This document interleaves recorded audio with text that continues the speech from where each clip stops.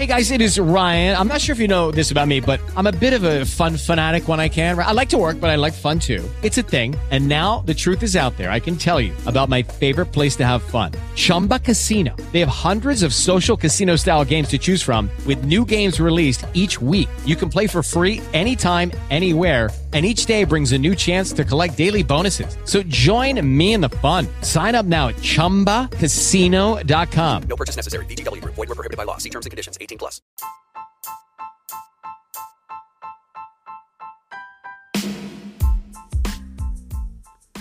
If you haven't heard about Anchor, it's the easiest way to make a podcast. Let me explain. It's free. There's creation tools that allow you to record and edit your podcast right from your phone or computer. Anchor will distribute your podcast for you, so it can be heard on Spotify, Apple Podcasts, and many more. You can make money from your podcast with no minimum listenership. It's everything you need to make a podcast in one place.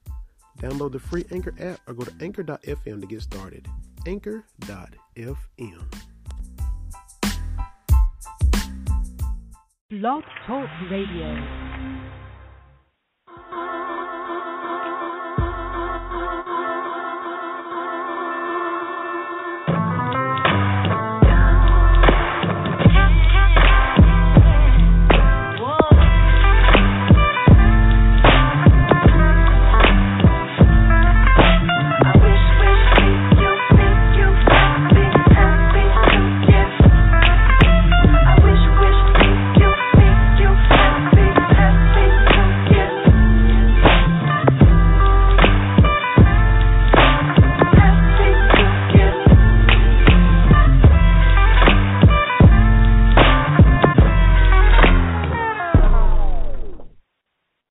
Wednesday evening, Big Blue Nation. Hope everybody is doing great tonight.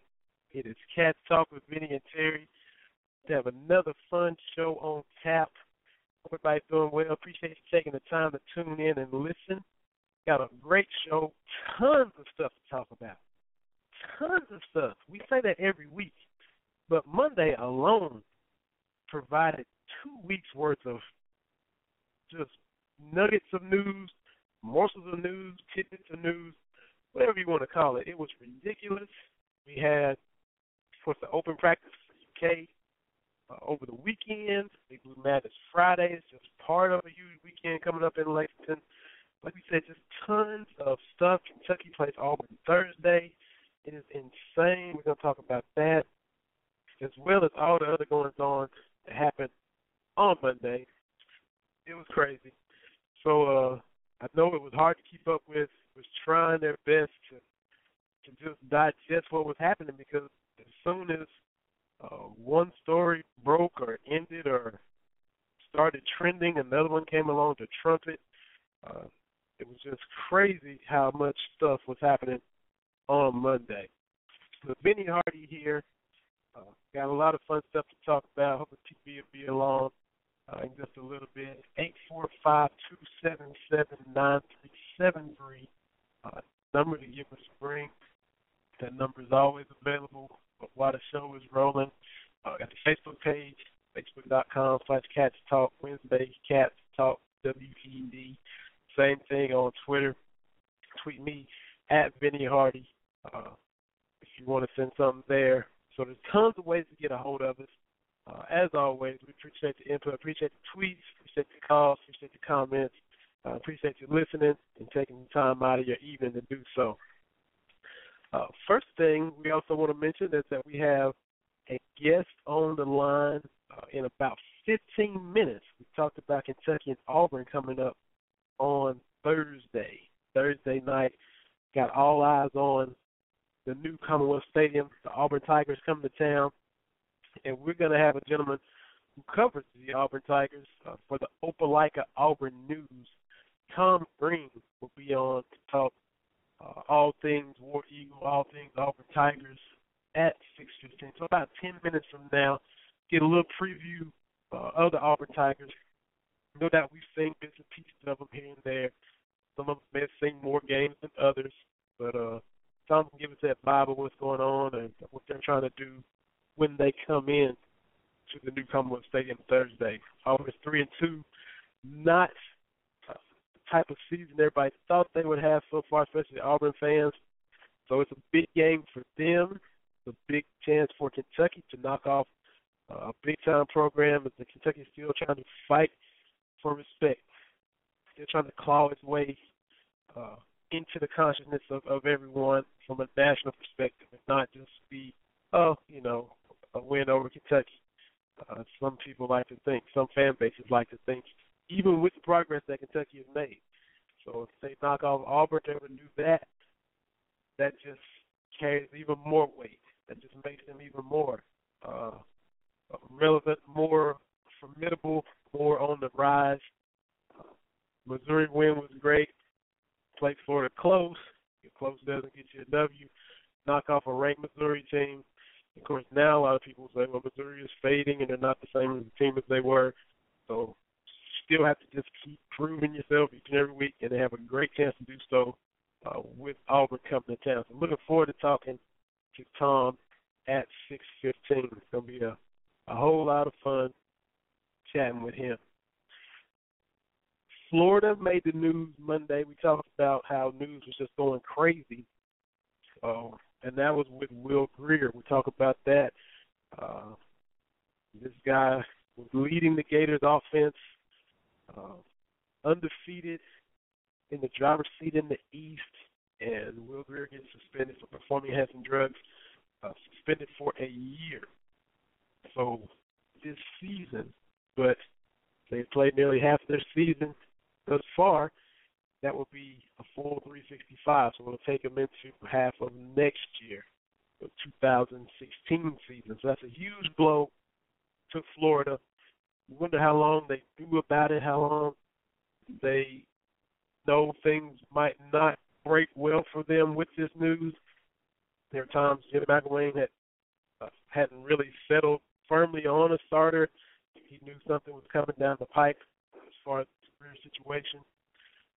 Treon Harris, the backup for most of the year, has oftentimes run afoul of the law or team rules and has found himself in the doghouse, on several occasions.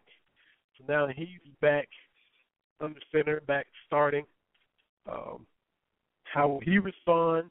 LSU this weekend. So it's not like this news broke and they're playing like Elon or somebody that they can cakewalk through anyway. They are playing LSU, Leonard Fournette and LSU. So that is difficult enough in itself when you got your full team intact.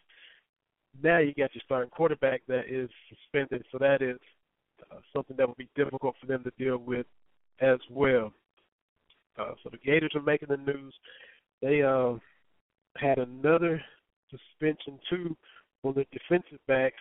DeAndre Porter is his name. I got to pull up the roster and get his name properly. But one of their defensive backs, in addition to losing Will Grier, one of their DBs also has gotten himself in some trouble. So once again, terrible news when you have to look at facing LSU this coming weekend. But Jim McElwain has got his hands full.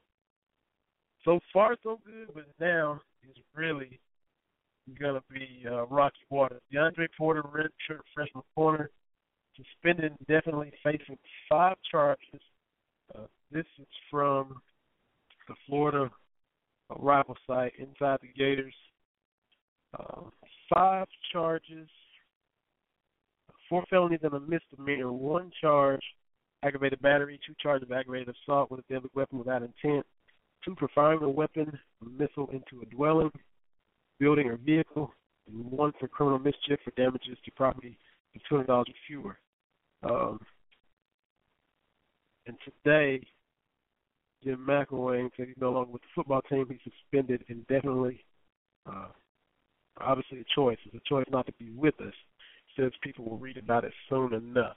So they got that going on in addition to the news about Will Grier. And it's just a whole lot for them to deal with on that end. As mentioned, we'll be talking with Tom Green about Kentucky and Auburn. Kentucky looks to try to go 5-1 for the second straight year. So that would be really, really strong if they're able to pull that off.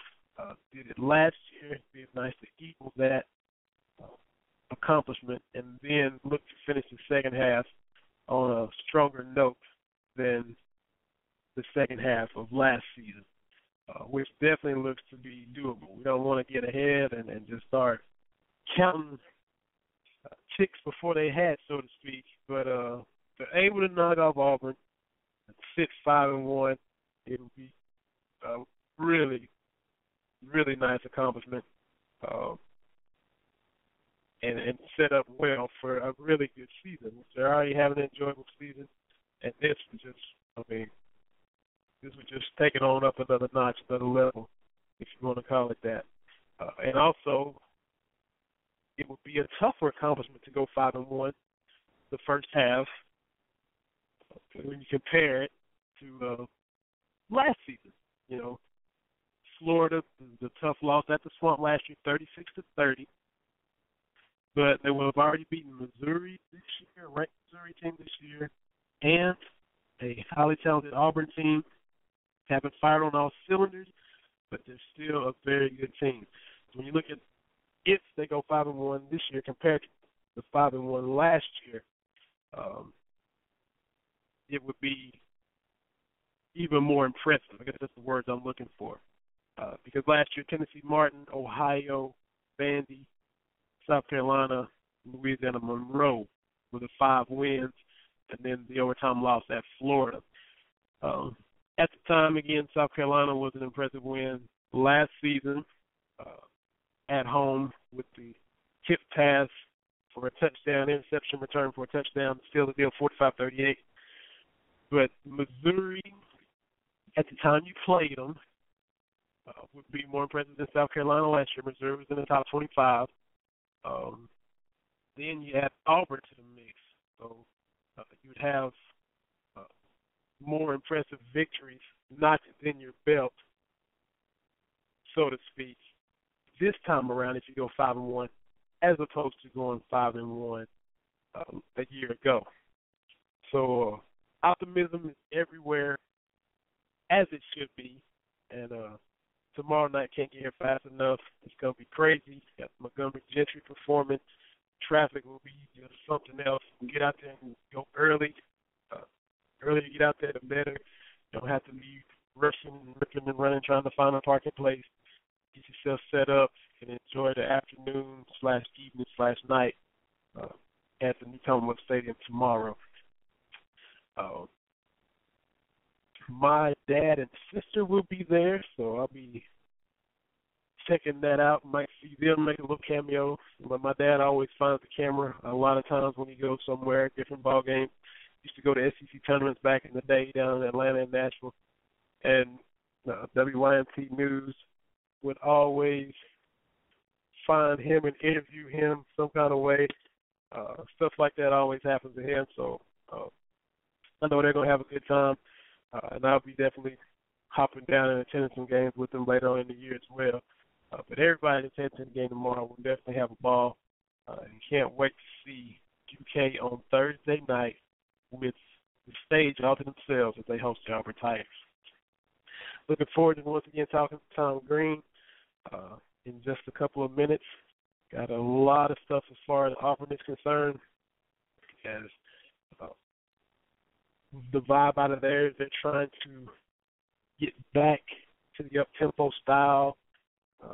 You know how they like to run a lot of plays and go quick and go fast, whether it be running or passing. They want to get that offense rolling. They haven't been able to do so for various reasons. We'll get into that with Tom. They've had inconsistencies at quarterback. We'll get into that with him. Get the health status, the injury situation. Talk to Tom about that. Once again, he writes for the Opelika Auburn News on Twitter. He also runs the AE blog. It's the AE blog on Twitter. And you can get a lot of Auburn information from now, between now and tomorrow, if you haven't done so already, checking them out there on the Twitter feed. Steve Spurrier resigned from South Carolina. We'll definitely get into that. Get into a little bit of that with Tom. I'll have a little something to say, maybe even on later in the show about that situation as well. The SEC East is wide open. Everybody feels that they have a shot. Tennessee and Georgia. Now Georgia's lost 2 in a row. Tennessee is feeling like, well, they got Alabama coming up, but they feel that they might have a shot. But everybody in the East. Hello, it is Ryan, and I was on a flight the other day playing one of my favorite social spin slot games on ChumbaCasino.com. I looked over at the person sitting next to me, and you know what they were doing? They were also playing Chumba Casino. Coincidence? I think not. Everybody's loving having fun with it. Chumba Casino is home to hundreds of casino-style games that you can play for free anytime, anywhere, even at 30,000 feet. So sign up now at ChumbaCasino.com to claim your free welcome bonus. That's ChumbaCasino.com and live the Chumba life. No purchase necessary. VGW Group. Void where prohibited by law. See terms and conditions. 18+. Hello, it is Ryan, and we could all use an extra bright spot in our day, couldn't we? Just to make up for things like sitting in traffic, doing the dishes, counting your steps, all the mundane stuff. That is why I'm such a big fan of Chumba Casino. Chumba Casino has all your favorite social casino-style games that you can play for free anytime, anywhere with daily bonuses. That should brighten your day a little. Actually, a lot. So sign up now at ChumbaCasino.com. That's ChumbaCasino.com. No purchase necessary. VGW Group. Void where prohibited by law. See terms and conditions. 18+. It's wide open. A lot of flawed teams. But everybody feels like, hey, well, we just handle our business. We can jump in there and maybe get our way to Atlanta. As mentioned, our guest is on the line tonight covering the Auburn Tigers for the Opelika Auburn News. We are talking to Mr. Tom Green. Tom, you're on Cats Talk with Vinny and Terry. How you doing tonight, sir? Appreciate you joining us. Doing pretty well. Thanks for having me. How you guys doing? Yeah, man, I'm doing good, and just good to have you on and get a little bit of Auburn insight. We kind of watch them from afar and seen games here and there, but it's kind of a big game for them heading into Lexington, would you think, with the way kind of things have been a little shaky for them starting off. With high expectations. Definitely an important game for them, almost a make or break game, really. Just given the way the rest of the schedule looks the rest of the way, if they start 0-3 in the SEC, it's going to be really hard to turn that around.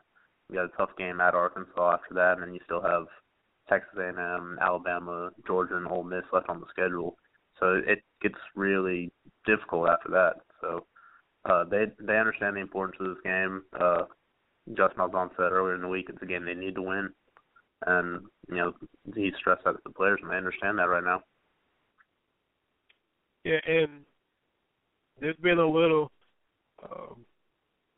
shakiness as far as Duke Williams, the receiver, was dismissed. Now, how do you think that will affect the team? It can go one or two ways. It can kind of galvanize everybody, and maybe they're glad that drama's behind them, or it can splinter and fester and still be issues.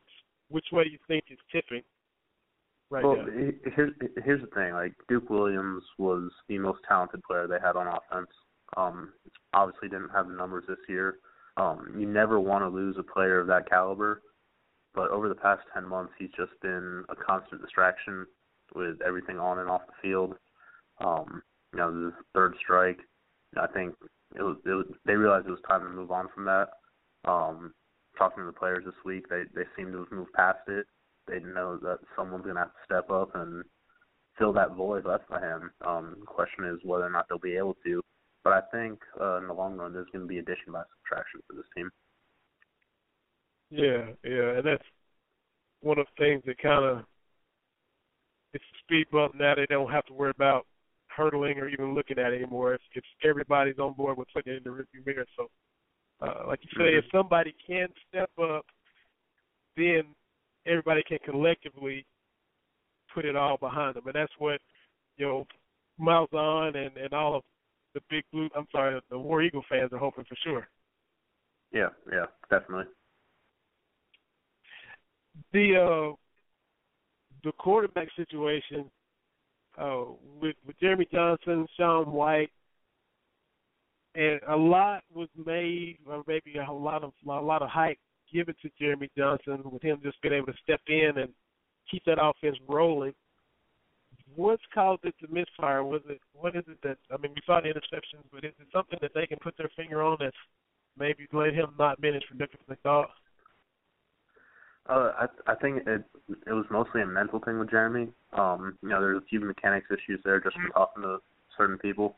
But mostly it's just he was locking into receivers, throwing into double and triple coverage sometimes. You look at all 6 of his interceptions this season, that's what happened. I think as those mistakes built, his confidence kept on taking hit after hit after hit. After the LSU game, he just sounded like a defeated guy, which is in part why the reason they made the change to Sean White. But then they opened it back up going into the bye week, just to see, who they can get to compete there. And it really sounds like they want Jeremy to have a chance to redeem himself. Yeah. I'm talking with Tom Green, covers Auburn for the Opelika Auburn News. Check him out on Twitter at AUblog. And it's not Tom Green on Twitter. He spices it up. It's at Tomas_Verde. So how you like that? Yep. And you can also OA Now Sports for the Opelika Auburn News site as well. So you can check out all those Twitter handles. Everybody listening to get your fix for all things Auburn sports, Auburn football. We've heard and seen and even read pieces from yourself about this week, but Auburn trying to recommit to the up-tempo style that they play, to running more plays on offense. Besides the quarterback ups and downs, has there been anything else that's kind of made them not be able to do that this year, or is it just mainly the situation of quarterback that's kind of slowed it down offensively? Well, a lot of it's the situation of the quarterback. Early in the year, the offense just wasn't able to sustain drives. They couldn't stay on the field, so they couldn't put together those drives and get into a rhythm. When Sean White came in, you saw a little bit more of that, even though he wasn't asked to do too much at quarterback, more than just manage the offense. The offense was able to, pick up multiple first downs, get longer drives, get in a little bit of a tempo, even though they slowed it down a little bit.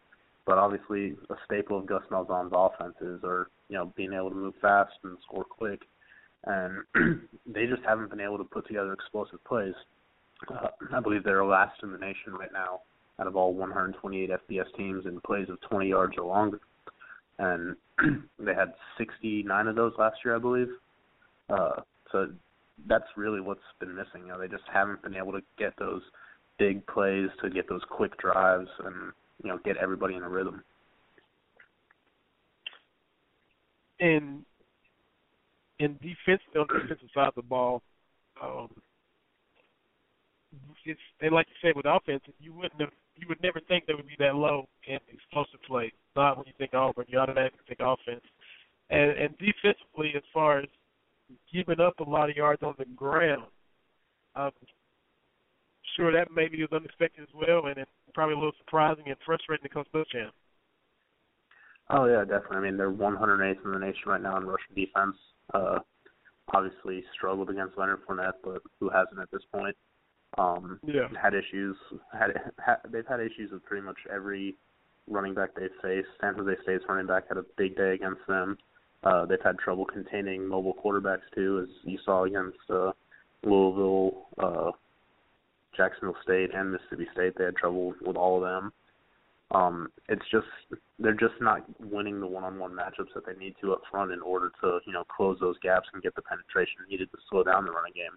And a lot of the times, these running backs and mobile quarterbacks are getting to the second level.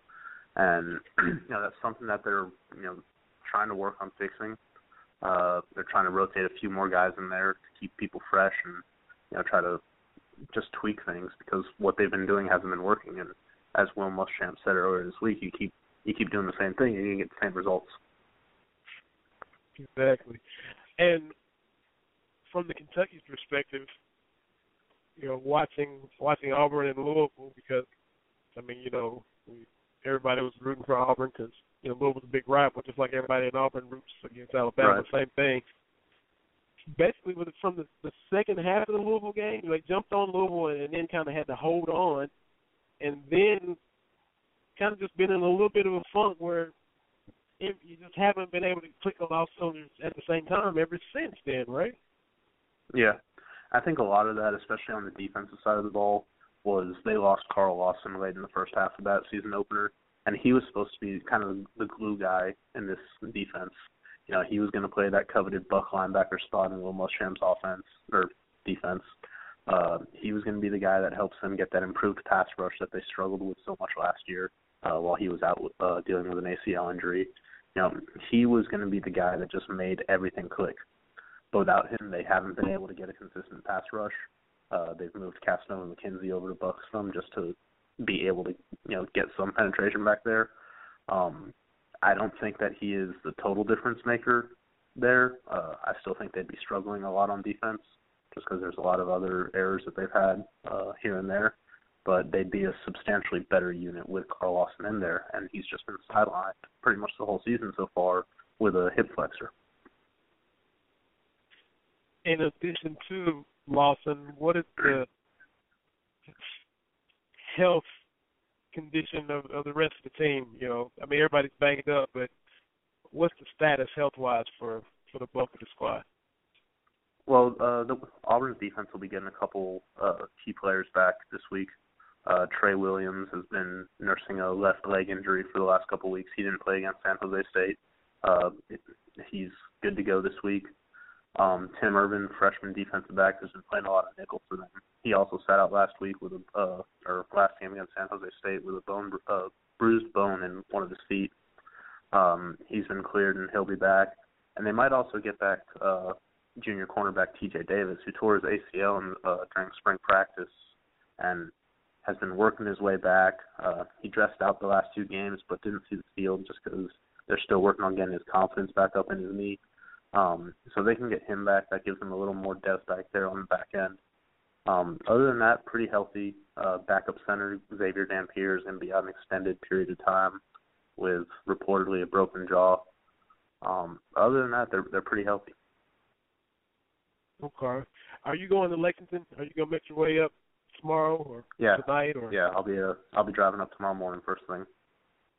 Cool. And it's, the cool thing is, you know, these are teams that don't play each other often, you know, until they rotate around. So it's been 2010 since they last played, and that was the 37-34 game where Cam Newton gets the win. That was in Lexington as well.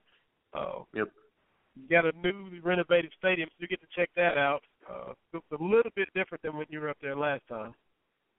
Yeah, I'm excited for that. Last time I was up there was actually 2011. I was still in school at Florida, covering Florida for the school paper. So yeah, that was the last time I was up there. I remember, nice place. I really like Kentucky. I've been up to the Bluegrass State, you know, a handful of times. My sister-in-law is actually from just outside of Louisville, so but she's a Kentucky fan. Well, that's cool. Good for her. We already like your sister-in-law. She's good with us for sure. Then. Yeah. I've only been to Auburn once, and that was the last time they played in Auburn, 2009, first trip to Jordan-Hare. And honestly, I mean, of course, that was the year before Auburn's title year, but I was going thinking to myself in the back of my mind, well, it's gonna be cool seeing them roll through this corner. And Kentucky ended up winning the game 21-14. Randall Cobb had a great game, and they pulled off the upset. So I'll have to make another trip down at some other point in time to, see the rolling and all that take place. And what they would have happened that night. But it was fun being there. And I see on your Twitter profile that you were from Miami originally. Yep. What was it a huge culture shock from Miami to Auburn, or had you lived in other small places before, or was it just straight from? Wasn't too bad, just because I went to school at the University of Florida, so Gainesville, it's bigger than Auburn, but it's still a college town at heart. So it wasn't too bad of a culture shock, but it was definitely a little bit different coming from a big city to a little village on the plains. Yeah, I knew I had to ask you that, like just being from South Florida and all. So you're a big Heat fan? Yes, sir. Yeah, that's my team.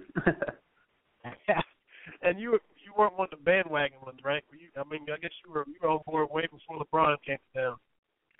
Oh yeah, no, I grew up with that team. Those late '90s teams coached by Pat Riley is what really got me into basketball. Tim Hardaway, Jamal Mashburn, Alonzo Mourning, Dan Marley, P.J. Brown. Jamal Mashburn, obviously Kentucky guy.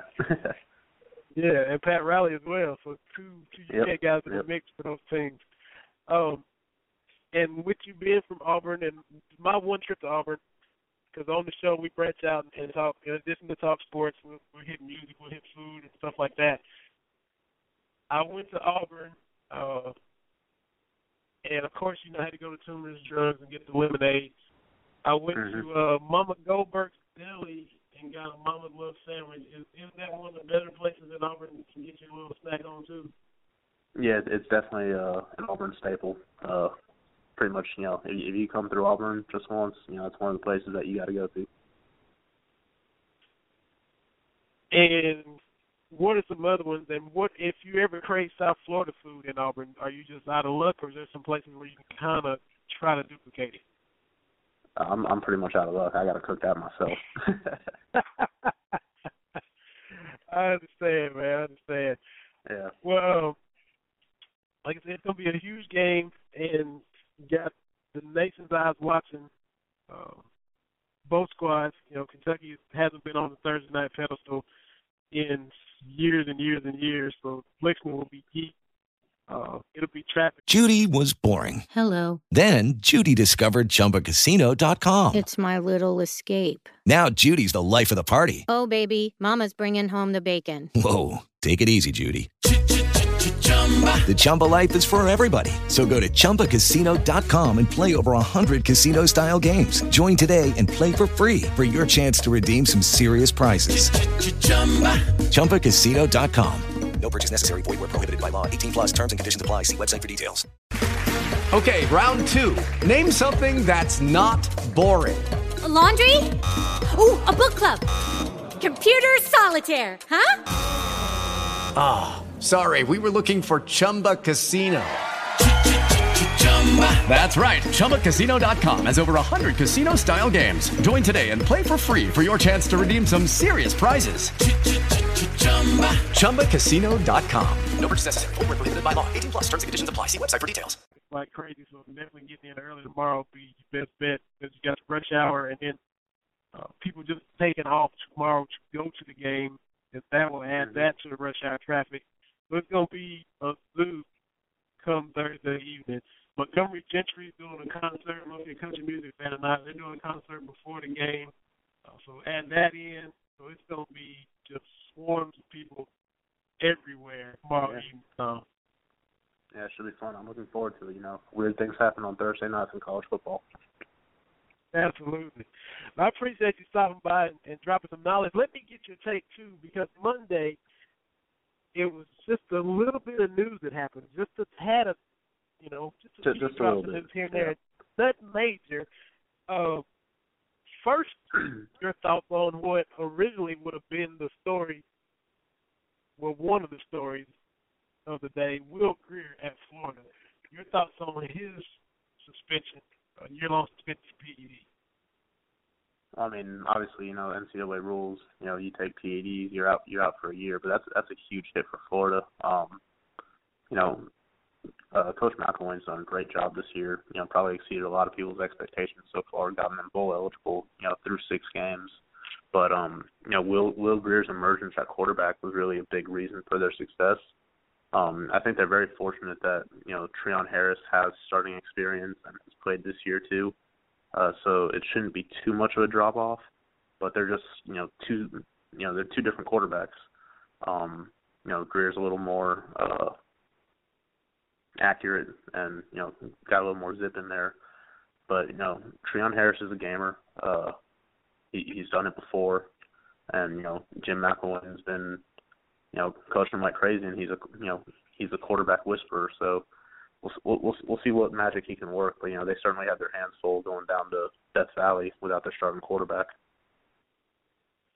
Yeah, and when I first heard this news, I wasn't by the phone, or I think I heard on the radio. I wasn't by the phone or laptop to hit Twitter. and check their schedule, I was thinking, well, yeah, this breaks when they're playing like Elon or something, and no, they're playing LSU. So I mean, you know, it wasn't like they tried to cushion it with a cupcake.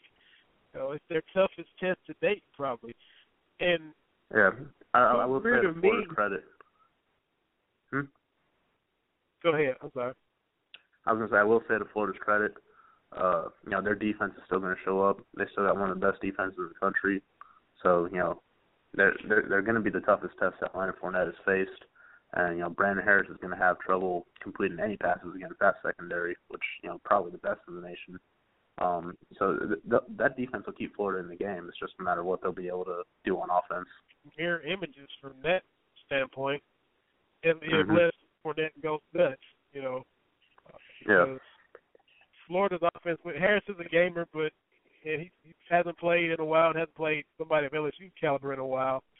But now he's got to keep himself together. I mean, he's gotten in some trouble as well. He's had some suspension issues, some discipline issues his own self, and now you got to step up for these next 6 games and keep your stuff together, you know. And to me, Will Grier, I don't, you know, maybe I'm wrong, but just my opinion, you know, I'm going to date myself because I'm going to bring out the movie Friday. So we're talking 1995, 20 years ago. You remember the scene where Mr. Jones, Craig's dad, John Witherspoon, said to Craig that you think you're a man with that gun in your hand. Craig says, I'm a man without it. You know what I'm talking about, right? Yeah. I remember that. And he says he's a man without the gun. And what I'm getting at is, you know, when you think of performance-enhancing drugs, you think, you know, Barry Bonds and Mark McGwire, they were Hall of Famers without it. But they still took it. Alex Rodriguez, I'm a Hall of Famer without it. Will Grier, I don't know if he's the Will Grier we've seen without it. You know, they eked out a win at Kentucky, 14-9. They pulled one out against Tennessee, 28-27 the following week. And, you know what I mean? He's played very well, but I don't know if he's who he is without it. You feel what I'm saying? I think it you know, it all depends when, you know, the full details come out, you know, if they ever come out, you know, what the substance was, how he, you know, why he took it and all that stuff. Yeah. You know, so I think those questions will be answered down the road. But I mean, he has played well. He's done just enough. He's scrambled just enough, just elusive enough, and made two passes what he needed to. I mean, the play against Tennessee, the 3rd and 14 against Tennessee for the 60-yard game winner. You know, I mean, he's played well, and against Tennessee, I don't even think Harris was available. They went into that game without a backup. So I mean, If he had gone down, who knows what McElwain would have had to do. He had to do some serious quarterback whispering had something gone wrong in that game. Yeah, definitely. And let me get your thoughts too, Tom, on the old ball coach hanging it up. An icon, a legend. He had a few little bumps and bruises here these last couple of years at South Carolina, but he decided to step on out halfway through this season and then let Sean Elliott have a go, as he liked to say in his press conference yesterday. Yeah, I mean, I was shocked when it happened. You know, Steve Spurrier is one of those guys that you knew that one day he would have to, you know, call it quits. You just didn't want to accept that it was actually going to happen one day. And stuff, you know, I grew up, both my parents went to Florida. My oldest brother went to Florida, so watching those, you know, 90s Spurrier teams, that was college football to me. You know, he's an all-time great coach, all-time great personality, and, you know, you just hope that, you know, another like him eventually comes along to fill that void. But, I mean, college football's losing a, you know, great coach and great quote. You know, he went out on his terms, and that was pretty much the most Spurrier thing he could do. Even at the end of the press conference, you know, he said, you know, all right, I've had enough. I'm done here. And probably went and played 18 holes.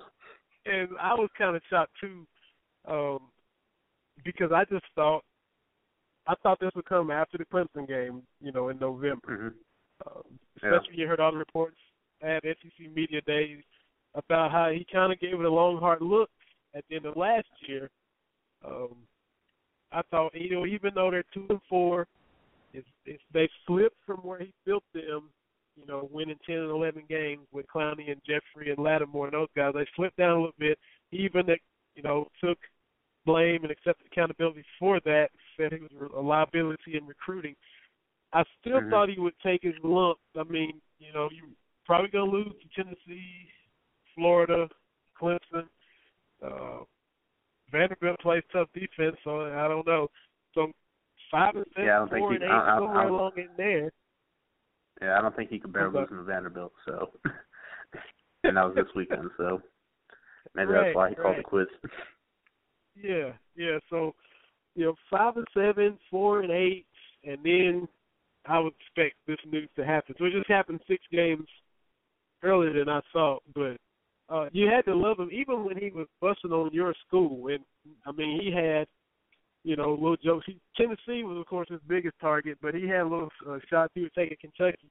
And I mean, all you could do was laugh because it was true. He said, they got a good punter up there, and that was about all Kentucky had at the time. So yeah.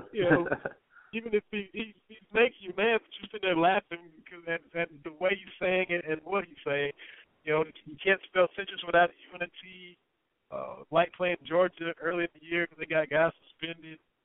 Glad Peyton Manning's coming back so he can get his 3rd Citrus Bowl MVP. I mean, he's killing you, but yet you just got to shake your head and laugh about it. And nobody can do it like he did. Yep. Like I said, we're all-time greats, and he'll definitely be missed. Absolutely. Let me get your thoughts before I let you go on the other USC out on the West Coast. There was bad news coming out of there with Steve Sarkisian and Pat Hayden and the whole situation where this hasn't just started happening with Sark. It's been a problem for a while. We want to see the guy get the proper help because this is, you don't want to see stuff drag on like this. You want to see people get themselves right. Yeah, that's the most important thing. At that point, football's got to take a back seat. I'm happy that he's reportedly checked himself into a rehab facility and he's getting the help he needs. Hopefully he can get healthy and get back on his feet and straighten everything out. But the way USC handled it is kind of doesn't sit well with me. The reports yesterday that Sark found out that he lost his job via an email and text from other people. A lot of murky details there. A lot on Pat Hayden too. Supposedly didn't do his due diligence with Sark when he hired him in the first place. The way he went about firing him. I know a lot of people are saying that he should lose his job too for everything. It's just a sticky situation, and you feel for the players having to go through this. But hopefully everything works out for everybody involved. Yeah, that sums it up in a nutshell. Because you can't undo what's been done, and you just hope Sark can get his health right and then go from there. Hayden can't undo his mistakes with doing his job improperly with all the details that are coming out about that. It's like you said, you hope the best is all involved. That's all you can say, man. You hit the nail on the head with that. Yep. Man, Tom, appreciate you hopping on the show, taking time out of your evening as you prepare to head up to the Bluegrass State. Have a good time tomorrow night, and appreciate the knowledge, and thanks for joining us, sir. All right, thanks again for having me. Hey, appreciate it, Tom. That's Tom Green of the Opelika Auburn News.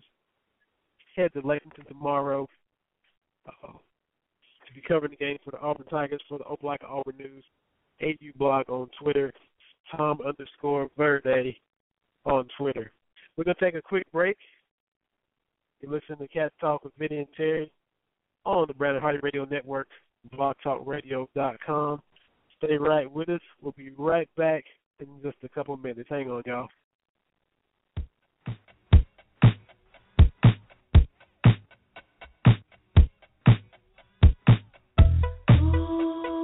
I want you.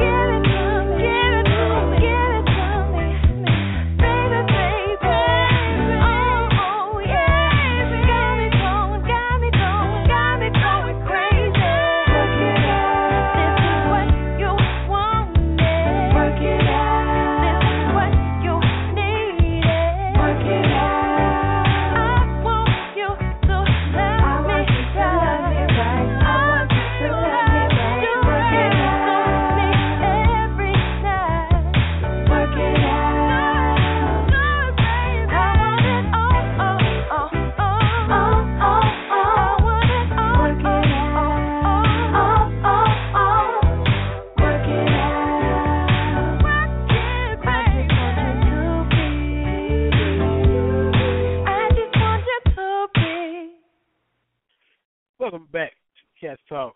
Vinny and Terry, my man TB is not able to be with us tonight. Wish him well this evening. Hopefully he'll be back with us this time next week because we love his takes. He brings his soapbox, he brings his heat, he brings all his articles that he's written about CameronMillsRadio.com, CameronMillsRadio.com. You can check him out in both of those places. I contribute to CameronMillsRadio.com as well. So check out the articles we write with ideas come. Hello, it is Ryan, and I was on a flight the other day playing one of my favorite social spin slot games on ChumbaCasino.com. I looked over at the person sitting next to me, and you know what they were doing?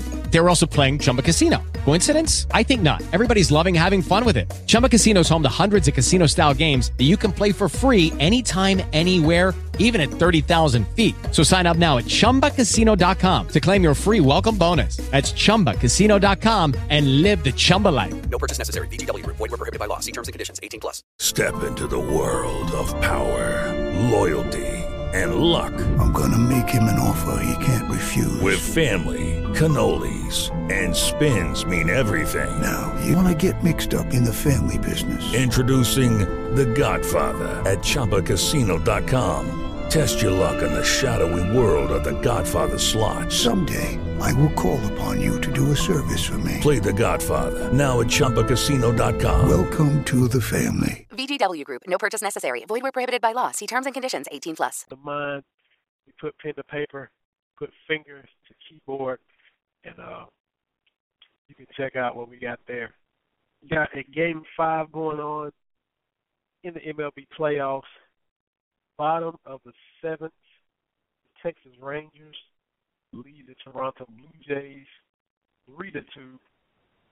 Bases are loaded with one out as Texas, came in and took it to Toronto to start the series. Toronto got it together, even things up in convincing fashion down in Arlington to force Game 5 here in Toronto. And this one is going down to the wire. We've had a force out at home plate. That's Toronto. Still has the bases loaded, only one out. They're trying to tie the game at worst, trying to get a big inning at best and jump and get the lead so they can try their best to move on to the ALCS. Been quite a drought up there in Toronto. Talked about it last week, but Terry was on, Terry and I. They hadn't been in the playoffs since '93 when they walked off the Philadelphia Phillies in the World Series to cap their second consecutive World Series championship. The first coming at the expense of my Atlanta Braves. And they won that in '92. The Phillies in '93. Joe Carter, who will forever be remembered for that walk-off shot to win it for Toronto over Kurt Schilling and Darren Dalton and Link Dykstra and Mitch Morandini and all of those Phillies who were representing the National League that year. But 3-2 Texas right now, and they will try to punch their ticket to the ALCS. Both of these teams are. Last night, Chicago Cubs punched their ticket to the National League Championship Series with a 6-4 win over the St. Louis Cardinals. The Cardinals lost in 4 games. The Cubs won in 4 games, 3 games to 1, however you want to say it. Cole Hamels now exits for Texas as the Rangers go to the bullpen. So it'll be up to the relievers to try to get Hamels out of this jam and preserve the lead for Texas. But Cubs and Cardinals, a huge rivalry. They can't stand each other.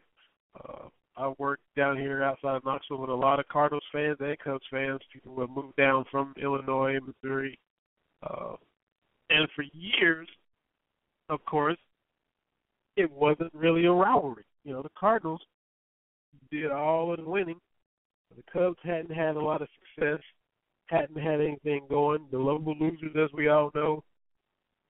But, this year was very different. They won 97 games.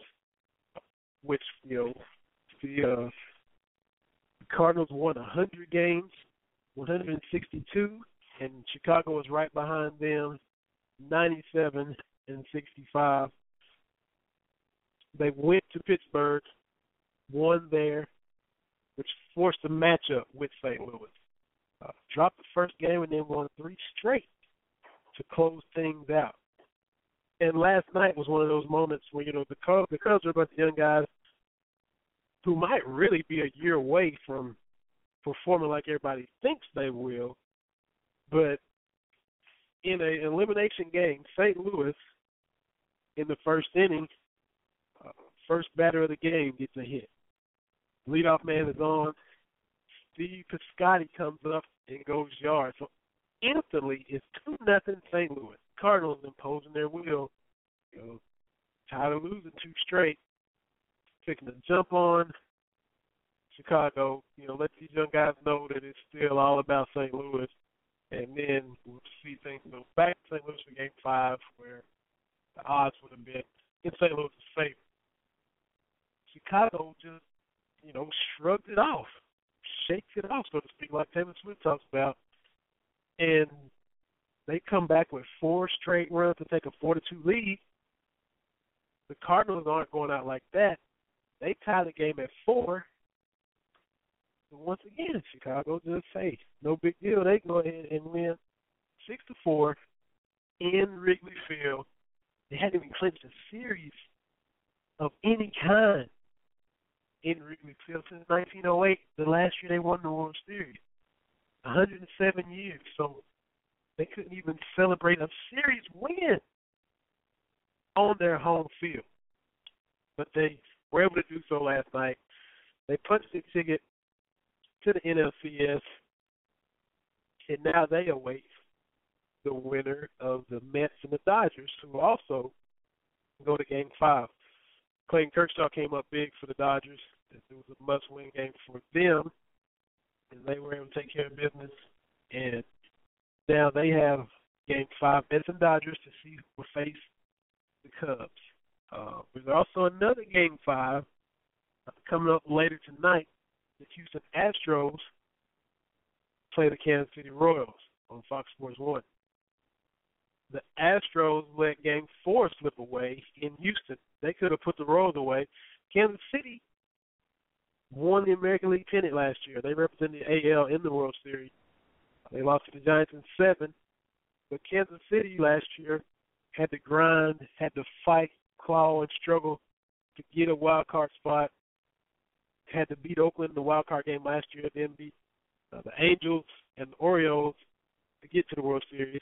And now Houston is trying to do the same thing to the Royals that the Royals did to everyone else.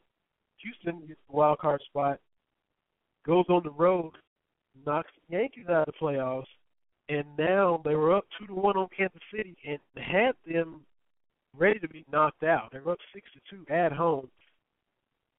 Kansas City comes back and wins 9-6 to stay alive. But Houston is like the Cubs. They are young, talented, maybe ahead of schedule. So looks like they're building to be around and be contending and be a factor for several years to come. So you got the Game 5 going on right now, Texas and Toronto. Toronto just tied the game up at 3 with a bloop, a seeing eye bloop over the second baseman's head. The dude got jammed, drops a little pop-up right over the second baseman's head, scores a run. Now we're tied at 3, and they're going crazy up there at the Rogers Center, the Sky Dome. So this Game 5 ends, you got another Game 5. MLB is exciting as it will ever be right now. You know, it's nowhere near popular as football. Baseball has dropped and doesn't hold the attention like it used to. But these playoffs have been really exciting. It's been fun to watch. Been a lot of good baseball as far as the Cubs are going on in the Game 4, the Game 3 that they beat St. Louis. They hit 6 home runs, a postseason record. So, stuff like that is cool, seeing records set. As long as the game's been played, to still see records happen, records be broken. That is cool. So it looks to be a good-looking Game 5 right here now, Texas and Toronto. And Houston and Kansas City, no doubt, be fun to watch as well Dodgers and Mets. So, baseball is doing its thing right now. That you take advantage of these fun games and try to hold on to the excitement through the week. And to what happens when the weekend gets here. We all watch football, watch college. So it's harder for baseball and NASCAR, too, for the NASCAR fans out there to compete. Those races on Sunday that everybody watch during the summer, as soon as we get September, they don't watch as much. Toronto has now taken the lead. Jose Bautista just hit a bomb. And now Toronto is up 6-3 on Texas. And the reliever who came in, Dyson for Hamels, he just served it up. A blooper and then a no-doubter. Hamels in the dugout looking real dejected. And, wow. So, hey, more exciting baseball as we speak. The open practice for UK was this past weekend. I wasn't able to catch the action. A lot of eyes on it. You heard a lot of talk about Eulis. And as you will continue to hear, just being a complete point guard. All the young guys coming along as well. Charles Matthews, Scal, all these guys. Cal coming out talking about how he likes his team. Got that confident talk starting to brew, starting to come along. So it was fun to have the scouts there. Every NBA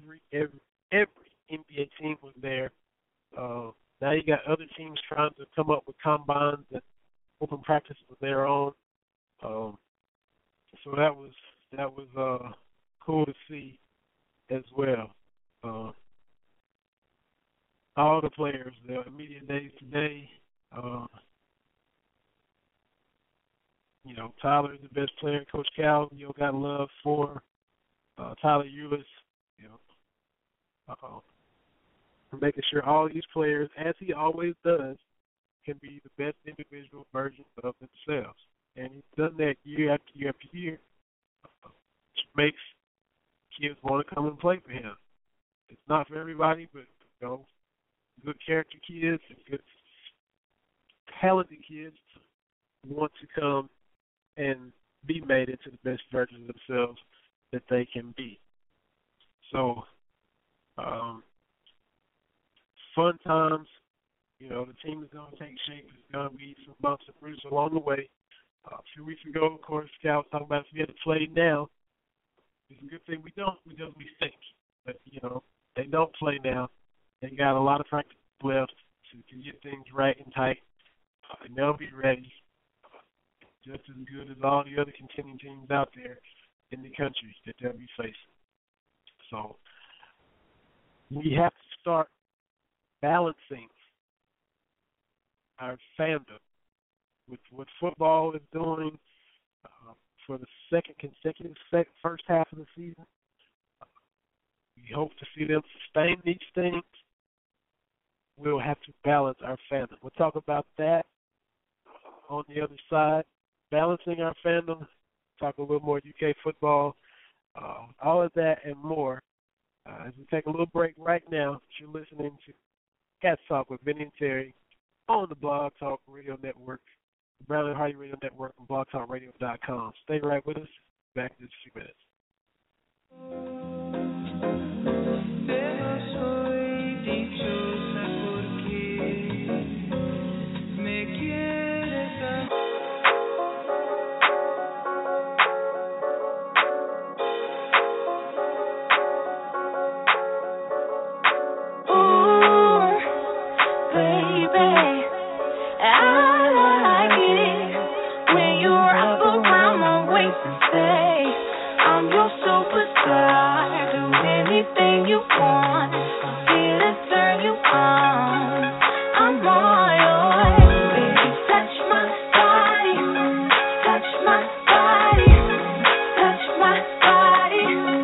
I love it, I'm your superstar.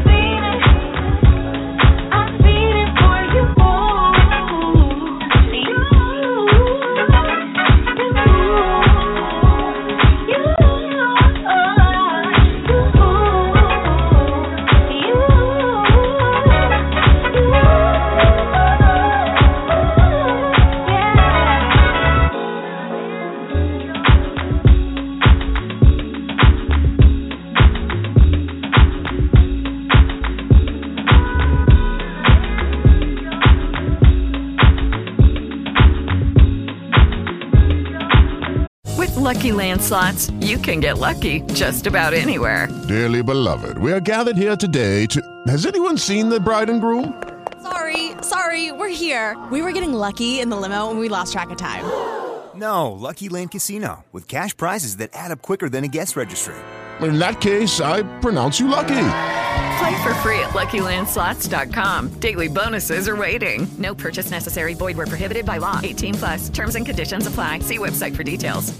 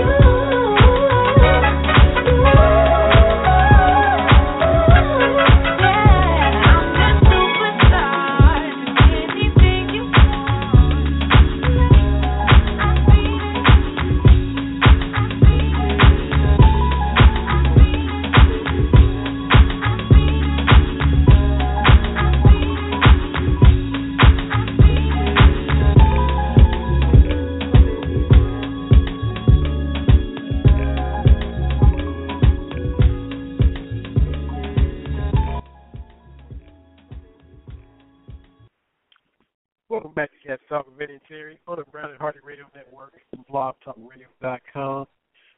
Man, TV's not able to be here tonight, but definitely look forward to him being back next week. And adding to the fun, breaking the monotony of just my voice. Y'all won't have to just be stuck hearing me and be like, oh my God, where is Terry to interject some life and other thoughts? Won't have to worry about that. We have the duo going. Next week, hopefully. My main man, TB, will be back with us. Enjoy having Tom Green on the show. And we talked a little bit of Auburn with him. And like we all know, we're just hoping that, of course, Kentucky can come out and continue to handle business. No doubt they can put on a much better showing than the showing they put on when Eastern Kentucky was in town. Can't come out lethargic for 53 minutes, 54 minutes, and then try to flip the switch. 7 minutes left in the ball game. No doubt they'll come locked in and focused. Big name team like Auburn, their tradition and being an elite team, has been competing for not only SEC West championships but national championships. Won the title in 2010, played for the title in 2013, had Florida State on the ropes. Florida State, Jameis Winston on the ropes. That last drive, Florida State was able to get the game-winning score. You don't like seeing defenses play a prevent and things like that, but Auburn was kind of keeping everything in front of them and making Florida State earn it and work their way down the field. And one of Auburn's DBs gambled and tried to go for the pick instead of just hitting the receiver right where he caught it and not giving up any more yardage. Half step late, missed on the pick, then you're out of position to make the tackle, and it led to a huge yards after for Florida State, and that's what got them down the field quickly and enabled them to have shots at the end zone and ultimately get that winning touchdown. If he goes for the tackle, I wonder, we'll never know, I wonder if Florida State's able to work down the field and get the touchdown they need to. Do they run out of time? Does Auburn make a stop? Do they force a fourth down and get a turnover on downs and seal the deal?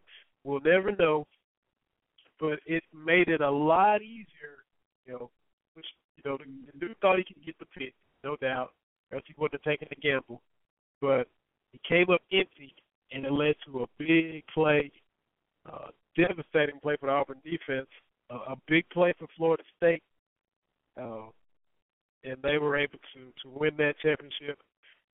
That snapped the string of titles that the SEC won, as Florida State won that year, and Ohio State's won it now. So the SEC is trying to get that rolling again as well. Kentucky is playing a team in Auburn who has been at the highest level, here in the past half decade. Been in the championship game twice. So, they don't have the long tradition like Alabama does, but Auburn has been good and been a known, power, recognizable name for a long time. Bo Jackson back in the day, Cadillac Williams a few years ago, good running back. Shaquille Spikes, whose neck is as big as any human's ever. He played in the NFL for years, played linebacker for Auburn. So they're still going to bring a talented team into Lexington. They're trying to get it rolling. They need to win themselves, just like Tom brought out. It's kind of a desperation game for Auburn in the SEC West. They are dead last. Looking up at LSU, who's 3-0, they've already lost to LSU. They still got to play Alabama, still got to play Arkansas, still got to play Texas A&M. So they really need to get this one against Kentucky. From their standpoint, they need to beat Kentucky to try to catapult themselves into regaining the type of season they want to have. If they get to 0-3 in the league, that will be something. Something they don't want to have to fool with, don't want to have to deal with at all. So we have benches clearing up in Toronto. Troy Tulowitzki had to be held back, shortstop for the Blue Jays. I don't know if it was them getting a little bit upset at Jose Bautista after he hit his home run. He stood and watched him through his bat. Let's see if somebody said something. You got a pitcher and a hitter talking, and words are exchanged. But and that leads me to what I was going to talk about anyway. Wow, the pitcher for Texas just walked up to the plate and then started talking to Tulowitzki. Wow, that's what set this whole thing off. I hadn't watched the entire game, so I don't know if the stuff had been going on between both teams before this or not, but there's some chirping going on. It's the end of the seventh inning. We'll see what that leads to. The code in baseball, the said, unsaid type of behavior that you have to have. You can't show up your opponent. You can't show emotion. A lot of us what it's talking about, especially if you're an offensive guy. Bautista crushed that home run, stood and watched it, and just defiantly threw his bat down as he was standing and watching it. Then he proceeds to round the bases. And, pitchers want to get so mad about that, then they want to, go and hit and punk somebody else. But don't serve up a home run, first of all, and that won't happen. And yet can work his way out of a jam. Say bases loaded, and he forces a double play to get out of an inning or gets a vital strikeout that he needs to get out of an inning. He can yell as he walks off the mound. He might put his glove over his mouth, but he's still yelling because he's showing emotion. He's happy about the play he just made. We are in Game 5 of the American League Division Series, where Toronto is favored to win. They've been in a dogfight with Texas. They had to win Game 4 to force this Game 5 today, and they've been trailing all day today at home. They're trailing all day. They just plated a run to tie the game at 3. Jose Bautista goes yard and breaks the tie. Now they're up 3. So you think he's a little bit emotional after doing that, putting his team ahead late in the game, still a couple innings left, anything happens, and giving your team a 3-run lead going into the 8th inning, but he can't show a little bit of emotion for hitting an absolute bomb of a home run. He can't do anything, but a pitcher can. This is a little double standard that's always been there in baseball. Unwritten rules, so to speak. But don't serve up that home run, he doesn't have anything to celebrate about. Now, everybody's supposed to act like they've been there and have some class and all that. But there is a time when you're happy you can show emotion as well. Just like the whole, do you run up the score, do you not? Like, Spurs used to, speaking of, Spurs used to run it up on everybody. Well, maybe they could stop us, then we wouldn't keep scoring. But these backups want to get in and play too. The backup quarterback needs to learn how to pass and run the offense. So you got that. Stop somebody and they won't run up the score.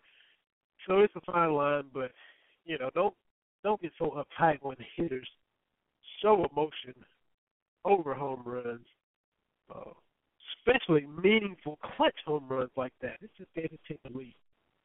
We're in the eighth inning now, 6-3 Toronto. I'm just doing a little like my play because I'm watching the game, and it's a very good game, and it's playoff baseball, and it's entertaining and it's captivating. But kind of a little rant about that, if you will.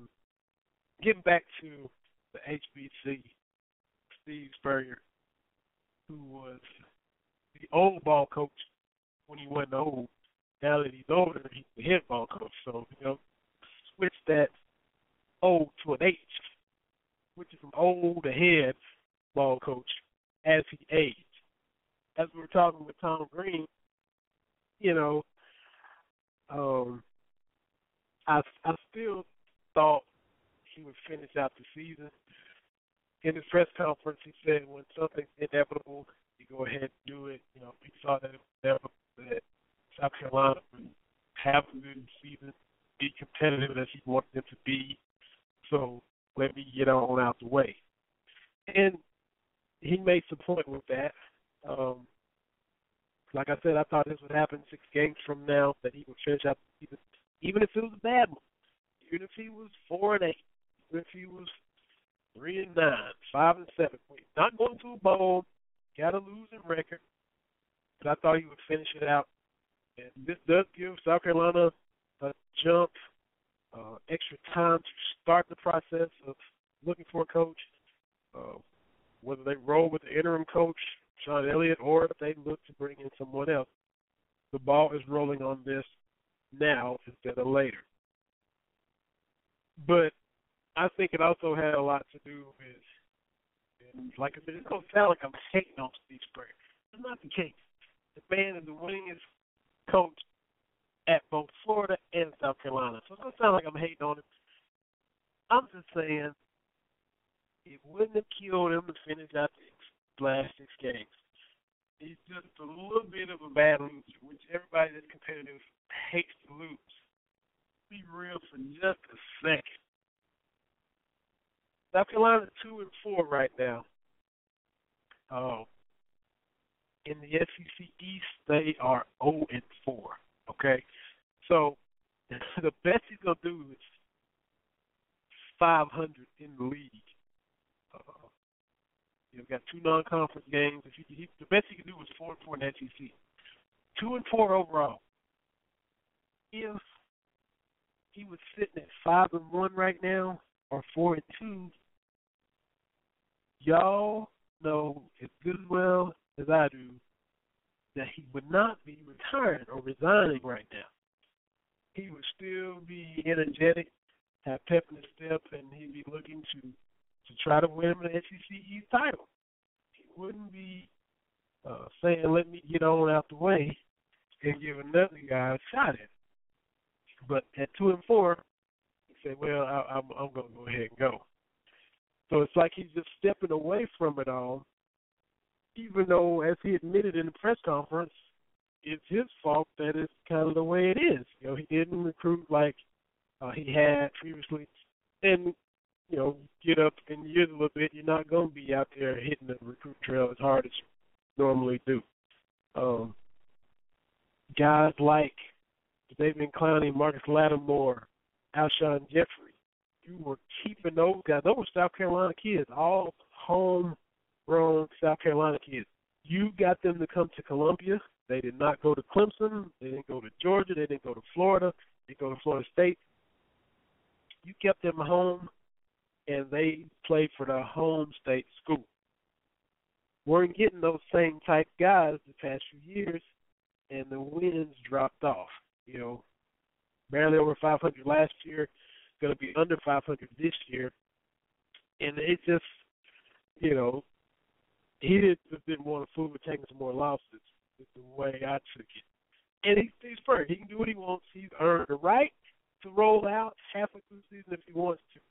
But I'm just surprised that he did. Because when you go back to his time where after he left Florida, he went and tried his hand at the NFL for a couple of years. He went to the Washington Redskins for 2 seasons. That didn't go well either. 2 full seasons, 16 games apiece, 32 games. He was 12-20. Went 7-9 the first year, 5-11 the second year. Now, halfway through that second year, he didn't resign. That's all I'm saying. He finished out that second year and then moved on, which is what it sounds like I'm hating on him. I'm not. Which is what I thought he would have done. I thought he would have finished out these last 6 games, go 2-4, go 3-3, go 1-5, and then move on.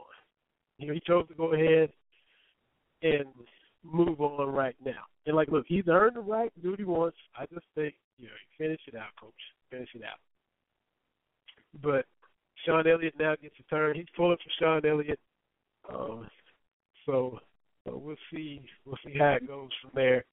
Some other kind of peripheral news that came out of this, of course, South Carolina is on the market. Both USCs are on the market. With Sarkisian being out at Southern Cal, and now Spurrier resigning at South Carolina. But referring to USC East, looking for a coach, Travis Haney, who works for ESPN, was on the Feinbaum show yesterday, and they were, of course, looking at who South Carolina might try to go after or pursue.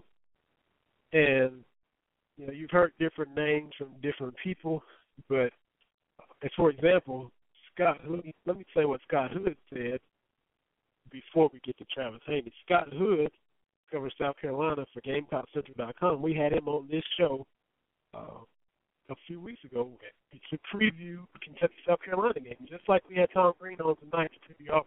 We had Scott Hood on before UK and South Carolina played down in Columbia.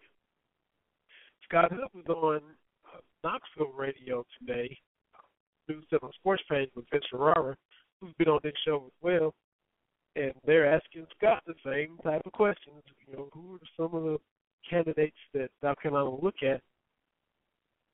Scott throws out Charlie Strong. Charlie used to be defensive coordinator at South Carolina. He's got connections there. Maybe he might be looking to leave Texas, possibly. He's taken a lot of heat at Texas, some of it prematurely. He's only been there a year and a half. He just beat Oklahoma.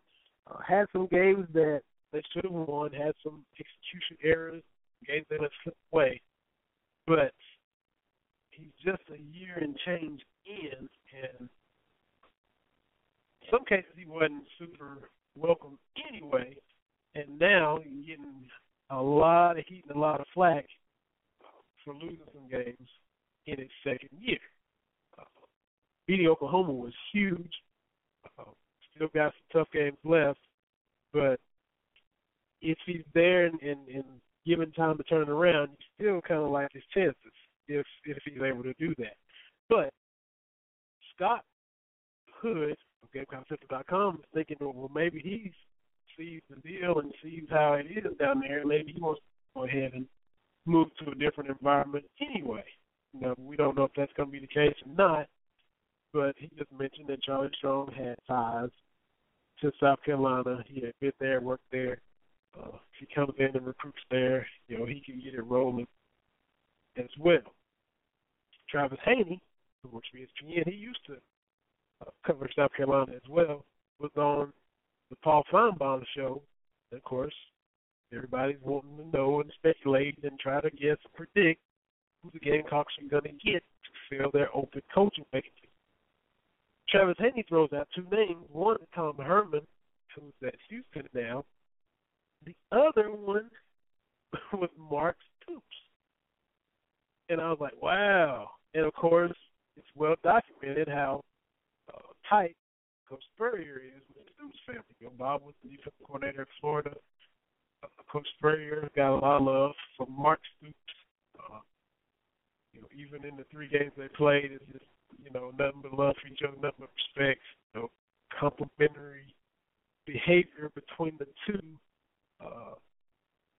The head ball coach didn't really try to take shots at UK like he had in the past since Mark Stoops has been here. Of course, you know, Coach Stoops is 2-1 against Spurrier, so that made it a little more difficult for him to try to take shots. And in year 1, Coach Stoops nearly beat him on the UK team with 2-10. That was a 35-28 game down in Columbia, where Kentucky gave them all they wanted. And then, of course, Kentucky, you know, just the fact that Travis threw Coach Stoops' name out there says that they would maybe try to look at an up-and-coming coach, and you know, Coach Stoops will qualify that. I'm not saying he's going. Travis Haney isn't saying he's going. But just the fact that his name gets thrown out is something that we may have to get used to. We are so used to that with Coach Cal. You know, when it doesn't happen at the end of a basketball season, we're like, what? You know, no NBA team came calling? What? Now, with Coach Stoops doing what he's doing, these things could happen on the football side. His name getting tossed out there by media members or what have you in connection with other jobs. Because, you know, he may have ties, or they just might want an up-and-coming guy to see if they can pry him away from UK. We'll see. You know, Coach Stoops, the last thing he's probably worried about is what South Carolina thinks. He's worried about trying to beat Auburn right now. But you never know how all this stuff works in back channels and stuff. Of course, we all hope he continues to stay. We are all proud of what he's doing and impressed with what he's doing. As Terry and I talked about a few weeks ago, you know, Coach Stoops knew he wanted to come in and recruit the way he's recruited. We as fans had to get used to seeing Kentucky step it up in recruiting, getting the kids from Ohio. He's not surprised at what he's doing. We were surprised because we hadn't seen Kentucky in these positions. Wow, look at Kentucky. Look at Kentucky up here on this recruiting list. Look at this 4-star guy. Look at this 4-star kid. Whoa, wow. Look, Coach Stoops and Coach Merrill, they knew what the deal was. We've been doing this for years. Coach Stoops at Florida State recruited against Florida and Miami on the regular. So it's nothing for him to go up. Now, the UK recruited against Ohio State and Michigan State, you know, for some kids out of Cincinnati, for some kids from Ohio. So he's used to knocking heads and compete. And that's why he's the same way on the field. He's not backing down when it comes to, you know, going up against these teams on the field as well. So just like we've had to get used to improvements, that sounds weird, we've had to get used to things improving on the recruiting front. If the wins keep coming, if the recruiting translates to the wins, if the recruiting is continuing to be at a high level, then we continue to see the kids coached up, we'll continue to see wins on a more consistent basis, which will cause our coach to be a hot commodity, seeing or hearing other people wanting our football coach. That's just something that hasn't happened. We're not used to other schools to throw the name out of our football coach, or other schools to come calling, or maybe come sniff around. Who knows what will develop, but he did say that on the Feinbaum Show. Feinbaum Show tweeted it out right after he finished the interview. Trav Haney, ESPN, says Mark Stoops and Tom Herman could be potential candidates for the South Carolina job. We have to wrap our heads around that as well. So it's a whole big bunch of stuff that us as UK fans have to get used to, that we just haven't seen before. And this is one of those things. So we will see how the search goes in Columbia as target. We'll see who they get. We'll see who turns them down. We'll see who accepts. We'll see how all of that goes. But for the foreseeable future that Coach Stoops is here doing what he's doing, we're going to have to just look and listen to, hey, whoa, somebody's expressing interest in our football coach, which that's a good problem to have, but it's just going to be something that takes some getting used to because for the most part we haven't seen that take place. That's all I'm saying. So I had a little soapbox moment about Steve Spurrier. I think he could have finished the season out 6 more weeks. What gonna kill him? But wish him all the best as he is free to do whatever he wants to do. He moved on out the way because it was inevitable for this season to see South Carolina performing up to the level that he would want them to, or he would be used to as a coach. And we got to get used to seeing our coach be desired, our football coach be desirable to other schools who are in need of a coach. So it'll take a little bit of time, but like you said, it's nothing. We don't even sweat it when every NBA team under the sun, Sacramento, Cleveland, New Orleans, gets linked to Coach Cal. We don't even sweat it. There may come a time when we don't even sweat it with Mark Stoops either. You know, it's one of those things. The more it happens, the more we get used to it. And that just means that Kentucky's having good seasons, going to bowl games, recruiting well and winning games, and knocking off higher-ranked teams and continuing to climb up the ladder and gain that respect as a football school that the coaches and players and fans so desperately want to happen for the University of Kentucky. So we'll just see how it all plays out because it's going to play out. So we just got to sit and watch it play out. But we'll be back with just a little bit more. Listen to Cats Talk with Vinny and Terry on the Brown and Hardy Radio Network, blogtalkradio.com. We'll take us another break. We'll be right back.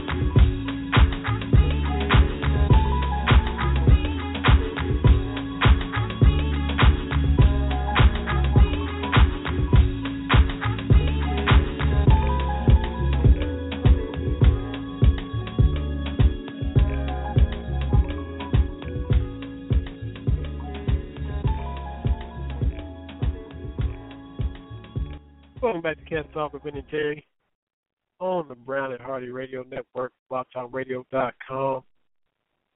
Had a fun show. Tom Green brought the knowledge about Auburn. Looking forward to the game tomorrow, as everyone is.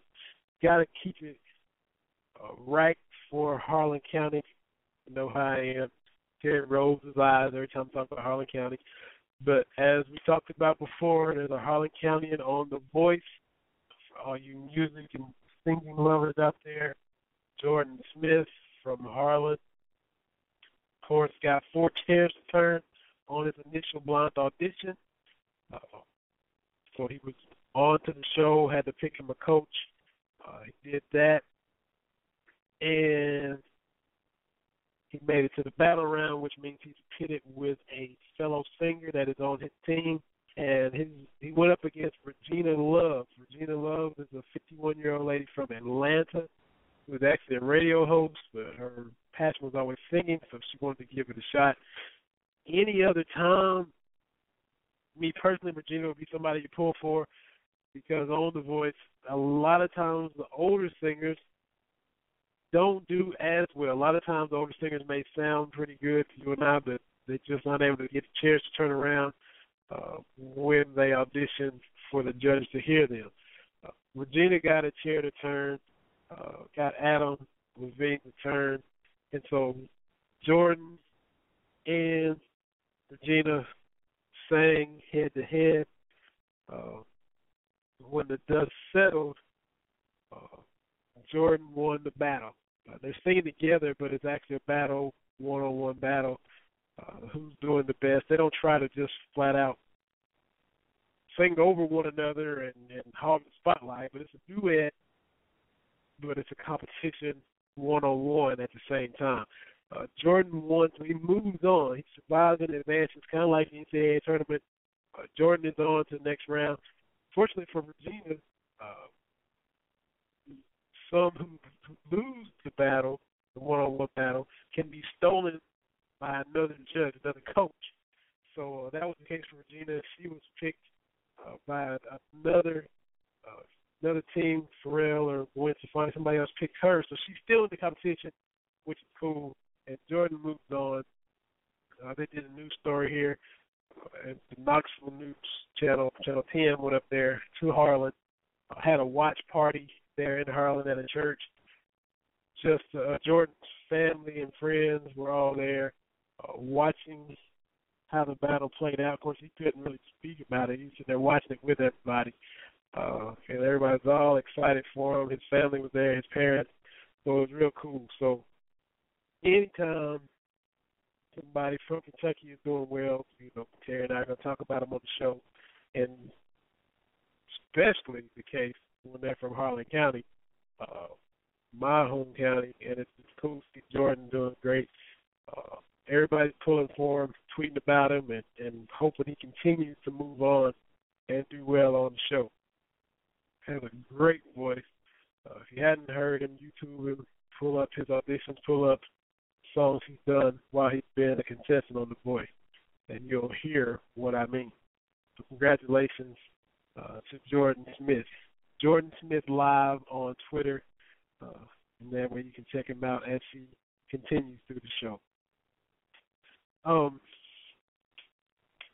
Some more news. We want to talk about.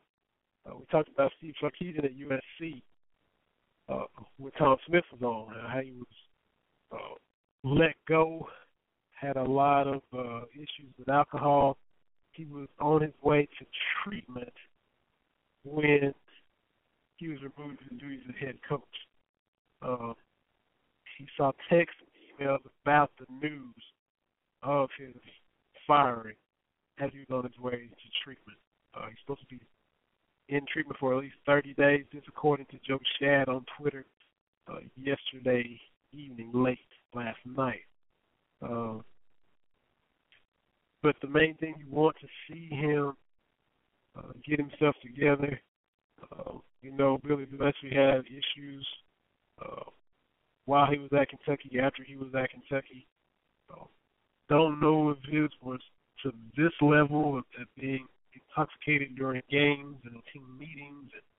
And, things of that nature, where you're actually at work doing your job and still under the influence of alcohol. But Billy Gillispie had a lot of trouble, as been well documented on himself.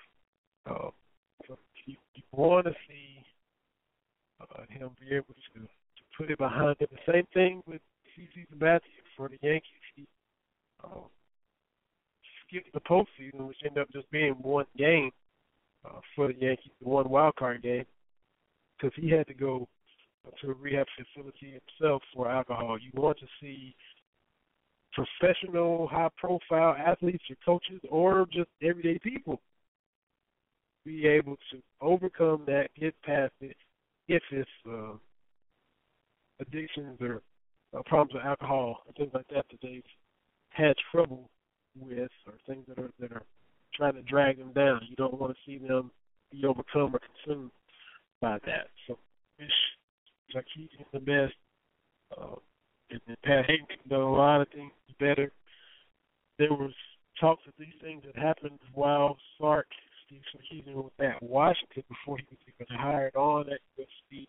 And before he even took the Washington job, he worked at USC as an assistant anyway, so should have been well familiar with Steve Sarkisian. But you can just hope, like Tom said, everybody can hope the best for all parties involved.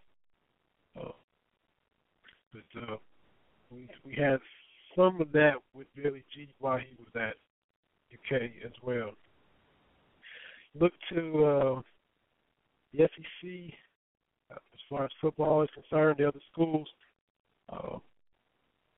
Georgia has come back down to the pack. They were drilled by Alabama and then went to Tennessee and were upset by the Vols. And sadly, they lost Nick Chubb, the awesome all-world running back there, was injured on the first play of the game there in Knoxville. Got his knee jammed and hyperextended and bent completely the wrong way, and all his weight was put on it, and he landed awkwardly and was injured on the first play of the ball game. So they're trying to see the status of it. Last I saw, Coach Rick didn't think it would require surgery, and it looked to be maybe his PCL that was the most damaged. As for the game, to Georgia's credit, despite the devastating loss of Chubb right off the bat, they were able to build a 24-3 lead. But yet they pulled a Tennessee, they weren't able to hold that lead. Or as Terry likes to say, Georgia's going to go Georgia. They lost the game 38-31. Tennessee scored 28 straight points, took a 31-24 lead. Georgia came back and tied it at 31. And Tennessee got to go ahead and score to win 38-31. Reggie Davis, the wide receiver for Georgia, game-tying touchdown. And, if he hauls that in, and Grayson Lambert, the quarterback for Georgia, hit him right in the hand, and Davis couldn't haul it in. If he catches that and walks into the end zone, we're tied at 38, and then the same old, here we go again, thoughts have to go through Tennessee's mind. Pressure has to be squarely on their shoulders because they've been in all of these games this season, Oklahoma, Florida, Arkansas, and they fall apart in the fourth quarter. Fortunately for them, they didn't have to worry about that. Davis dropped the pass, Tennessee held on and won the game. And now, just like everybody else in the East, they feel if they control their own destiny, they got a shot at Atlanta. Tennessee is now 1-2 in the SEC. Right there with Missouri at 1-2. Georgia's dropped to 2-2. Then you got Kentucky in second at 2-1. Florida 4-0. Tennessee, of course, has Alabama. Not this Saturday, but the next Saturday. So it'll be the 24th. They can hope for great things against Alabama, and then see what happens in the East. Or maybe a lot of them feel they lose Alabama, but then they're very confident that they can win out the rest of the year, and then still possibly be in the mix down the stretch. A lot of other teams got a lot of things to say about it. Kentucky's got something to say about that because, once again, we feel as Kentucky fans that Kentucky's right there in the mix. They're playing Auburn out of the West. A great opportunity, as Coach Stoops talked about. Really put yourself up in the mix. Even if they drop this game to Auburn, still 2-2, still right there in second place. And they can still be a player. So the wide open East is just, it's ridiculous how wide open it is. 1 through 5. Obviously South Carolina 0-4, and Vanderbilt 0-2. But Vanderbilt and South Carolina play, so somebody's going to get their first conference win of the season this weekend. So the East, man, it's just crazy. Now in the West, you got Alabama and Texas A&M. Texas A&M 5-0 overall, 2-0 in the league. Alabama 5-1, 2-1 in the league. Their lone loss coming at the hands of Ole Miss. And Alabama doesn't want a second loss in the SEC. LSU and A&M are up there at the top, undefeated. Ole Miss one loss. Ole Miss plays out of conference this weekend, so their SEC status won't be changed either way. But if Alabama drops and gets a second loss, then that is definitely not where they want to see themselves. Alabama beat us. Not out of Texas A&M last year, 59-0. You know Texas A&M is trying to rectify that, trying to, avenge that, trying to purge that from their memory, if you will. So it's going to be a great game.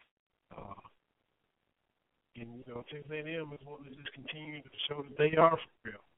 And you're going to do that against that Alabama. So that will be fun to watch this weekend. Ole Miss 5-1, but they are playing undefeated Memphis, who is 5-0. Talk about up-and-coming coaches. Justin Fuente at Memphis has turned that program around really quick. And talk about somebody who probably won't be where he is very long. He's going to get a lot of people trying to pry him away from Memphis. He's putting himself in position to get a lot bigger and better jobs. See how long he stays there. Toronto Blue Jays have just taken care of business at home and moved on to beat the Texas Rangers. So they will get the winner of the Kansas City Royals and the Houston Astros. Toronto beats Texas 6-3, and now they await the winner of the other Game 5 in the American League, as it will be either Kansas City, the defending AL champ, or the upstart Houston Astros, who just a few years ago were in the National League, got moved to the American League West so that every division would have 5 teams in it. Houston used to be in the NL Central with the Cardinals, Cubs, and Pirates, who all made the playoffs. And Houston this year won 86 ball games. They wouldn't even made the playoffs in the NL Central. The NL Central is nuts as far as the division of baseball goes. So Houston got realigned. They got moved out to the AL West. Made the wild card there, and now they have a Game 5 coming up in about 15 minutes or so against the Kansas City Royals. It's one of those where you have either one lose. I like to see Kansas City get back to the World Series because they came so close last year against San Francisco. But Houston, you got to be happy for them because they were god-awful for several years. And now, built up the farm system and made moves, and they have turned themselves into a contender. So you'd like to see them keep it rolling as well. Somebody's going to get knocked out in Game 5 in the division series. So let's see who it is. About 3 or 4 hours from now, we ought to know. But that's just the way it is. You can't, even if you like both of them, somebody's got to lose. The news on Scal, that Coach Cal getting a little ticked off about all the questions about it. Story in the Courier Journal getting tested. Cal was talking about how everything's good to go, talking about the policy and his eligibility concerns for Scallop this year. So Cal talked about how every year players go through the review. It's always the best player that goes through the review. He thinks his team will be fine. And he said, you'll figure it out when we go the first day and everybody's got uniforms. You'll know, they must have been cleared. Scal said the same thing. He expects to be playing in the first game of the season. So hopefully that runs its course, and the big fella will be eligible to play when it's time to start playing games. So we, of course, are all keeping our eye on Scal's situation to see when he will get his eligibility cleared. Looking forward to it. Back to Ole Miss and SEC football. Their star left tackle, Laremy Tunsil, who has been suspended for improper benefits. Initially Ole Miss was kind of holding him out of games because they were playing it safe. They thought there might be something going on. Turns out he was suspended for 7 games. This was amongst all that news that came out Monday. The big news about Monday that we talked about is Steve Spurrier resigning, Steve Sarkisian being let go, Will Grier being suspended for a year. Laremy Tunsil's suspension is a 7-game suspension, so he will be available not this Saturday against Memphis, but next Saturday when Ole Miss plays Texas A&M. Texas A&M happens to have a defensive end who is pretty doggone good, named Myles Garrett. So this will be the best D-end O-lineman battle that you're going to see that doesn't take place on a Sunday. Myles Garrett, Laremy Tunsil, that's going to be must watch from a individual matchup standpoint. From a game within the game standpoint, seeing, will Garrett just beat him with speed? Is he strong enough to try to muscle him from time to time? Tunsil, of course, he might be in playing shape, but he's not in playing games shape from a standpoint of playing game in, game out. He's going to be very fresh. Is he going to be rusty? That's the question. Garrett's been playing game in, game out in the SEC. To come back in your first game beat against Myles Garrett, hey, that is, that's asking a lot. So, but he's probably glad to be playing. He's probably glad to be back playing, and it's gonna be tough to go up against a defensive end the caliber of Myles Garrett. But hey, nothing he can do but get himself ready and finish the season strong since he's missed 7 games already. So that will be a great matchup, though. Laremy Tunsil, Myles Garrett. Keep your eyes peeled for that one. We also, of course, still keeping our eye on the Louisville situation, the scandal going on, prostitutes, interaction with the recruits and recruits' fathers, and how all of that's going. Pitino stressed out about it and having to deal with it because it happened on his watch with Ms. Powell and Coach McGee. See how all that goes. Terrence Williams, former Card, was blasting the prostitute and talking about how this never happened. He never had to pay for those types of services. He was Elvis when it comes to former players in Louisville. When he goes back to Louisville, he's treated like Elvis. So that was kind of an interesting quote, but he was vehemently denying his association with any of this and getting a team of lawyers to take action if he needs to take action. So there's that. LSU, flip on to the SEC, is playing Florida like we talked about with Tom Green. He was on the show earlier, so that will be a huge test for Leonard Fournette. And his fullback is injured. His blocking back is injured. Will that matter? We'll see. Is Fournette still going to get his? We'll see as well. But the whole Leonard Fournette is better than Herschel Walker talk, I'm not quite buying that. And Herschel was before my time. I wasn't even big enough to watch Herschel live, but I'm not about to go and say that, he's already better than Herschel. Herschel kind of came out and said that, but, Herschel was kind of being humble too. The SEC Network guys were like, man, don't even be like that. But Fournette is a bad boy, and he's put up some huge numbers. So we will see what he does against Florida, because that Gators defense is nasty. We saw the pass rush, how they like to get after it. They're stout against the run as well. And now Fournette will face them without his fullback, John David Moore, who is injured and doesn't look like he will be playing against the Gators. But Leonard is a beast. He has put up numbers against everybody. Clear-cut favorite for the Heisman right now.